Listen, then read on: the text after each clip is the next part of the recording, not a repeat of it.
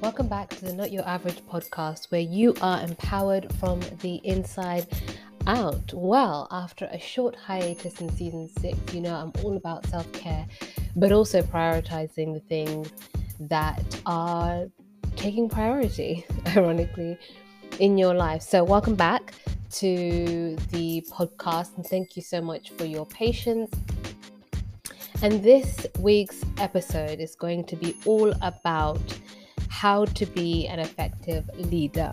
Now, you are a leader in all areas of your life, even if you don't have necessarily a formal title at work. Maybe you're studying, maybe you are traveling, whatever it is that you're doing, in different seasons of your life, you have a leadership role. You're leading other people, even if the influence that you have may not seem as obvious. And so I will expand on that a little bit later on, but this really is more about how it begins with you. And so I might change the name of this episode because I'm feeling very creative, and the whole aim of this episode is to help you lead yourself better. Because I watched a video. As always, this is the way that we communicate nowadays, and I'm a big fan of videos because it communicates the nuance, the emotion, but also the sort of 95% of the unspoken language that really goes towards gearing forward a message, especially if you can tell that person is being authentic about it. And he was talking about self-trust in this video and how it's something that you have to build and something that you have to really nurture, because it's something that will guide you to your best and to the things that really are in line with your purpose, in line with your values, and the things that will mean that you live a regret-free life. And so really, that leads me on to my first point about sort of being an effective leader, or leadership lessons that I've observed. And there are so many. And so this is an area where everyone, writes about it, talks about it, but I'm all about the practical things that can really help you and I as we walk out this thing called life, to just maximize that, but also ensure that we are doing it in a way that's integrous and in a way that's really, how should I say this? Effective, but not in the I'm being productive, I get my worth from production. It's even if you are, doing it in a family context, it's more about being effective in leaving a legacy. So, point number 1, being an effective leader, being a great leader starts with you. And I know that some of you may be familiar with the famous Simon Sinek book, Start With Why, or Begin With Why. I can't remember the exact title, but basically he was saying, instead of trying to sort of met out instructions or to-do lists or whatever it may be, start with your why. And I would encourage you to start with you, because we don't usually take a lot of time to introspect, to examine why we do what we do. And starting with you goes further. It starts with identifying your values, identifying the things that you don't like, identifying your strengths, areas of improvement, areas that are triggers for you, and then really knowing yourself holistically, because usually that's where we all trip up. Why? Because, and this is said with a lot of grace, everyone's just doing their best. But I feel that when you are in a position where you're not worried about your basic necessities, and you have the sort of privilege and the luxury to be able to consider greater ideas such as your purpose, your legacy, having a mission and a vision for your life. And I would argue actually that even those who are still in an unfortunate position to be worried about their basic necessities, they also have a vision, in the sense that their vision is to get themselves to a position where they don't have to worry about that. So that's a vision, that's a goal, that's something that they're working towards. And so if you are in the position where you can really sit down and examine, I would encourage you to do so, because the worst thing is to have the opportunity to live a sort of whole fulfilled life and not do it, or just not be bothered, because there are so many people who would sort of give their arm and leg to be able to have the opportunity that you're having if you're listening to this, to really invest in their mindset, invest in the things that will help them gain a different perspective about their life and the things that they are having to encounter. So start with you. Take an inventory of all areas of your life. And I've talked about this before because I'm really a big fan of designing your life. And yes, I personally am a woman of faith. Everyone believes in different things. I respect them all. But my personal faith is that I am a co-creator with God. I'm made in the image of God, and I'm a co-creator with Him in this thing called life, because He's given us this great ability called free will. So there's things that I believe that are very much outside of our control that I think those of us who've lived through the past couple of years can definitely attest to. But you are within your control. So when you start with you, for example, and that's a great actually example in the sense of the last couple of years, when you've invested in your leadership beforehand, that's when there's compound interest. So when you're having to face difficulties or existential world sort of happenings, you'll be able to deal with them more effectively because you have the tools, the mental tools, the relational tools, and the self-regulatory tools to be able to deal with those situations. So I really encourage you to take an inventory, look at your priorities, look at your values, look at the things that are important to you, and decide what action am I going to take in every area of my life that actually aligns with that. By creating an anchor for yourself, it means that you're not going to have to worry about making a decision or if you find yourself in certain circumstances, because you already know your values, you already know what you stand for, you already know what you are comfortable with and what you're not comfortable with, you already know what your triggers are. So if someone's trying to trigger you, you can just sit there silently knowing, God bless their heart, because you're not going to allow yourself to be pulled from a position that doesn't reflect your character. So leadership doesn't start with a title. It doesn't start with how other people perceive you. If you perceive yourself as a leader of yourself first and foremost, then that will naturally sort of come out in different areas of your life. But the key is practice and consistency, and staying committed to yourself, staying committed to your goals, staying committed to building that sense of internal self-worth and that sense of internal locus of control, rather than being moved by things that are happening outside of you or other people. And that leads me on to my next point, which is release the need to be understood, because opinions are not reality. Recently, I had somebody sort of say something that was really quite astonishing. It was quite shocking. And it was related, it was supposed to insinuate something about my character.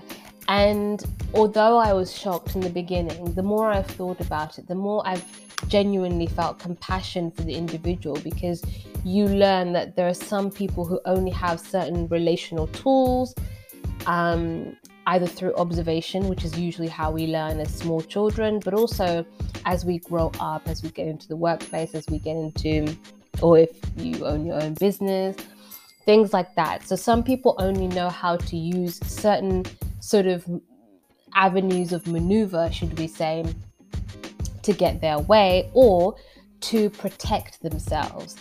And when I realized, oh, this person's just doing something to protect themselves, to preempt, to go forward, or to, go on the counterattack because they feel that that's the only thing that they can do, but also it's usually indicative of where they're at. They feel they need to do that to somebody else because that's what they would do, or assume something negative. And so when you start with you, back to my first point, you won't be moved if somebody misunderstands you or, falsely attributes something to you, because you'll be so aware that 99% of the things that we encounter are other people's projections. They're the things that they have encountered, or the things that they're trying not to happen again, or their defense mechanisms to sort of help them cope with life, which, listen, as I said, everyone's doing their best. But you in turn break the cycle by releasing the egoic need or the egoic tendency to always be understood or liked or favored or whatever, whether it's with complete strangers, whether it's with colleagues or family members. So when you've released that and you transcend that sounds like a really cheesy word, but it is true. The whole point is that you transcend that, because the ego always wants to defend, to explain, to be liked, to always, justify itself. And so when you move from that, you're actually, first of all, not only putting to practice what we mentioned in point 1, which is starting with you, starting with your values, starting with really knowing yourself. It actually helps you to put those things into practice. Those are the situations where you have to put those principles into practice and demonstrate your character. But a good book for this, for anybody who's sort of wanting to release what I say is putting anybody on a pedestal, is The Courage to Be Disliked. I can't remember the author's name, but if you Google it, you'll be able to find it online. And the book is just called The Courage to Be Disliked. Now, this, and the caveat for this is, don't go out of your way to be sort of, abrasive or, just countering everything that everybody says or does just to appear different. The point is that when you know who you are, you're not going to be sort of moved, and your mood isn't going to change. The way you show up isn't going to change, because usually people deal out opinions that they know are quite outlandish because they want you to shrink. They want you to think less of yourself or to change your approach because of their own insecurities. And I think it's important that you are able to then practice that detachment, practice that transcendence, and then move beyond that by saying, it's okay, I don't need to be understood, because your character will always speak for itself. So that's my second point. Release the need to be understood. I know, believe me, I know how much you want to explain and defend, but you will never regret, number one, practicing emotional regulation, and you will never regret responding in silence, because you may feel, oh, maybe I should have said something sharp and witty and things like that. But you will always, number one, set the better example to somebody or a situation by not reacting and by waiting to really evaluate and get some sort of distance and perspective of that. And number two, you'll be able to, if you feel it requires any more of your energy, you'll be able to address it from a more powerful point of view. And when I say powerful, I don't mean power in the sense of overbearing of another. I mean power in internal power, because you'll have gained the perspective and you'll just know that usually the other person just requires your pity. They may be going through their own personal stuff. It's not personal. But again, release the need to be understood and shine your light regardless of where it may be. That leads me on to my third point, which is welcome change and evolve. There's a famous quote that says one of the only guarantees in life is change. And I've spoken about this in previous podcast episodes, so do check those out, because it is a running theme, regardless of whether I'm talking about personal development, relationships, or just your own personal growth. Or even if I'm talking about fashion and beauty, because we will change, we will evolve. And what I love about the term of evolving is that you are able to grow whilst acknowledging where you are, what was, whilst looking forward to where you're going. And I think that when you do that, one of the things that our human brain hates is loss, like loss aversion. We have what we call loss aversion. So loss of opportunity, loss of relationships, loss of people, obviously, loss of peace of mind, loss of certainty. So those are the things that we have in our brain, and it tries to keep us safe. So change is the number one thing, ironically, that we all experience that threatens that. And so your brain will go into overdrive thinking, how can I prevent any type of change? Whether it's even changing yourself and how you approach things and your behaviors and things like that.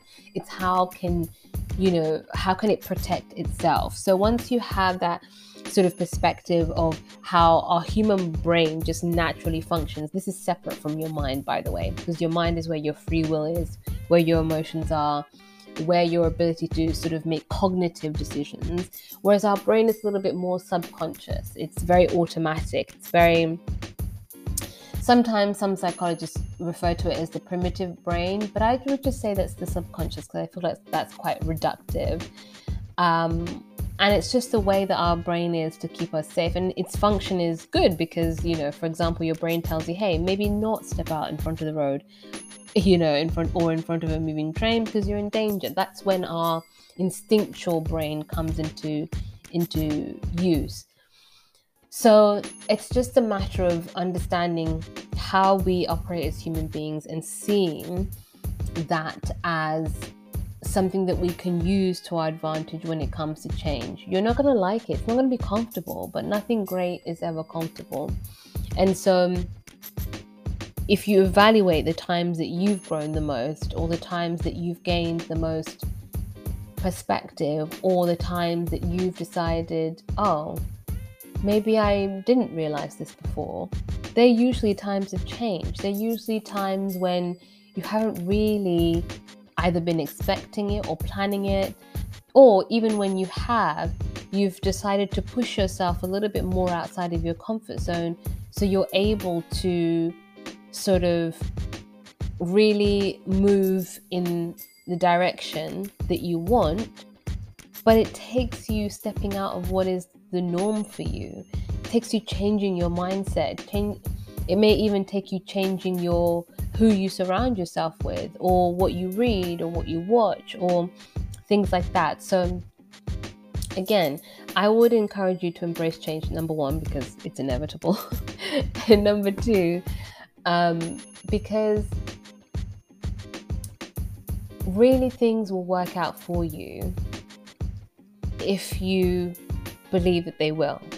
That is how powerful our sense of belief and our sense of how powerful our minds are, which is why I'm so committed to not only elevating myself, but sharing what I learn and us walking through this life together. And that leads me on to my next point. Be selective with your connections. Listen, this is self-explanatory. I think we all know how powerful the people that we interact with. Everything does operate on a vibration. I think I talked about that in a few episodes, or maybe it's the last episode. But basically, this is a scientifically proven fact that even when things seem static and they're not moving, we actually do operate on wavelengths and vibrations. So this isn't some woo-woo or sort of anti-faith thing. This is where science meets, I believe, faith. And when you think about when you are around people who you feel you're best at and people who you don't, and just eliminate and identify the characteristics or the behaviors or just the general energy of those who don't help you to elevate. Now, this doesn't mean that you surround yourself with yes people or people who don't give you sort of honest critique.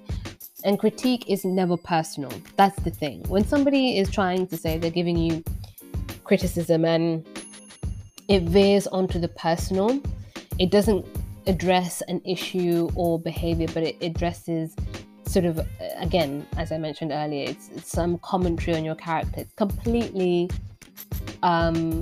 unwarranted, so you can disregard that. That's not constructive criticism. That's usually just done once again because somebody's projecting their insecurities onto you. So you just gotta let that stuff go. But the reason why I say it is because your connections form a huge influence on your mental wellness, on your physical wellness. We all know who you choose as a life partner is going to be huge because you're going to be doing life with them. So you want somebody who can champion your growth and vice versa, someone who can be able to grow in their life as you do as well. And so when that's not happening, that's going to hamper you. As much as we'd love to be in a dreamlike state, listen, the only person that you can change is yourself. And it's important to have that sense of humility and that sense of, as again I said, an internal locus of control. This doesn't mean that you're, self-centered or you're always thinking about you. That's the ironic thing about focusing on yourself, is that you're so focused on, understanding yourself first of all, to get to the point of it, continuing and accepting all the things that you learn about yourself, that you're actually it doesn't result in self-centeredness, because there's a bigger goal to it, which is that you are leaving a legacy and that you're an asset to whichever situation you find yourself around. And so when you're selective with your connections, it means that you are investing. That's a compound interest investment in your mental well-being, in your future. Where you are now, think about who you're surrounding yourself with now.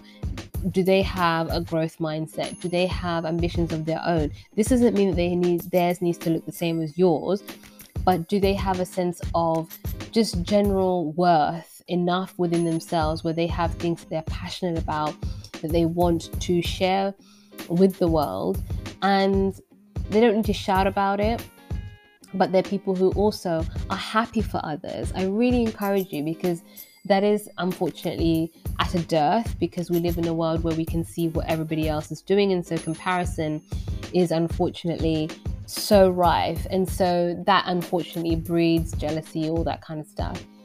But in order to reduce the drama and increase the peace in your life, be selective with who you connect with. Don't tell everybody your business. Don't be out here sort of trying to prove anything to anyone. And that really leads me back to number 2, which is the release the need to be understood.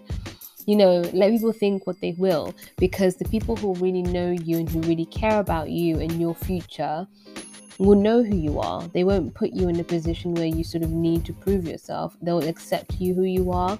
Again, they may tell you, but there'll always be people who will genuinely support your growth.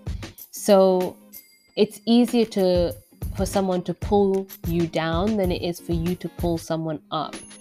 And so always take an inventory of your connections. I would say biannually, if not quarterly, because, you don't need to, go out of your way to cut people off. But I think it's important to be mindful of shifting people's priorities and place in your life, as they will shift your place in their life, and seeing how that changes. And also, life happenings can really affect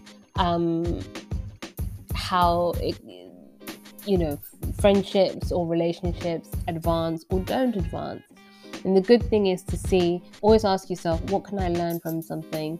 But also, how am I choosing who I choose to surround myself? Even in professional situations, you can still choose who you surround yourself with to a certain extent, by also ensuring that nothing penetrates you internally, and by always remaining polite, detached, and just seeing people as people who are flawed individuals who are trying their best, as we all are, but not sort of attaching your worth to anything that can change. That's really key. And that's why when you are selective, you're also decreasing your likelihood for suffering. You want to pick people who are good for you. And my last point is, take inventory of your success. Your success, a lot of places, particularly in the Western world, well, perhaps maybe not in America, they really do champion sort of success and growth and things like that, and the underdog. But a lot of places I find have a tall poppy syndrome, and everyone's got this false sort of humility, because humility is not putting yourself down saying, oh, so and so is much better than this, everyone's so much more cleverer, things like that. That whenever someone's doing that, I know that they're just fishing for compliments. They're just doing it because that's a way to show humility, but it usually doesn't come across as very genuine.